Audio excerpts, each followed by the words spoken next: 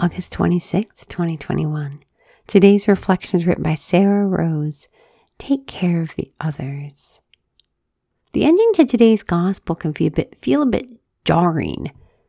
The servant's master will come on an unexpected day and at an unknown hour will punish him severely. Matthew 24:50-51. So jarring, in fact, that the punishment can sometimes get all of my attention. I've heard the passage numerous times, but never noticed in addition to a description of the consequences of not staying awake for the master, there's also a line indicating what the master has asked of his servant: to distribute to them their food at the proper time. That's it. Sure, there were likely other chores and responsibilities, but Jesus' parable only includes this one task. Take care of the others. Yes, you're my servant, but with all that charge comes the call to serve others. I learned in grad school that in the first story of creation, when the book of Genesis describes that man is made in the image of God, Genesis 1:26, the Hebrew word used for image more directly translates to a plaster cast or statue.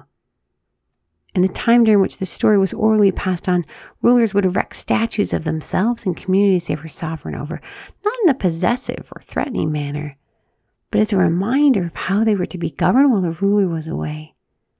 Thus, man is invited to care for creation in a way that mirrors God's own love and care.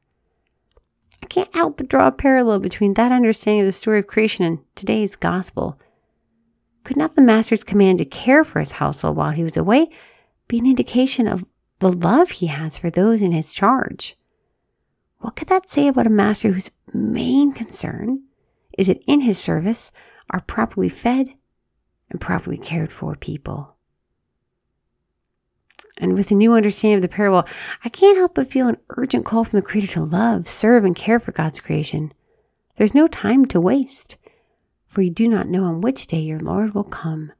Matthew 24:42. What call do you feel from this scripture, sister? Sit with this today. Lord Jesus, we thank you for this day and for this sisterhood. Help us to care for your creation. We ask this in your holy and precious name. Amen. Hey friend, Beth Davis here. Have you ever wondered if it's possible to have intimacy with the Lord in prayer? Is that intimacy for you? Does it change anything? Is God really speaking? And is he speaking to you? I'm here to tell you the answer to every one of those questions is yes.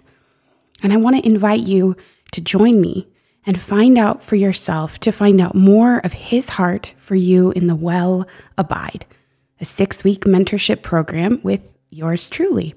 You can find out more at blessedisshe.net/the-well-abide. See you there.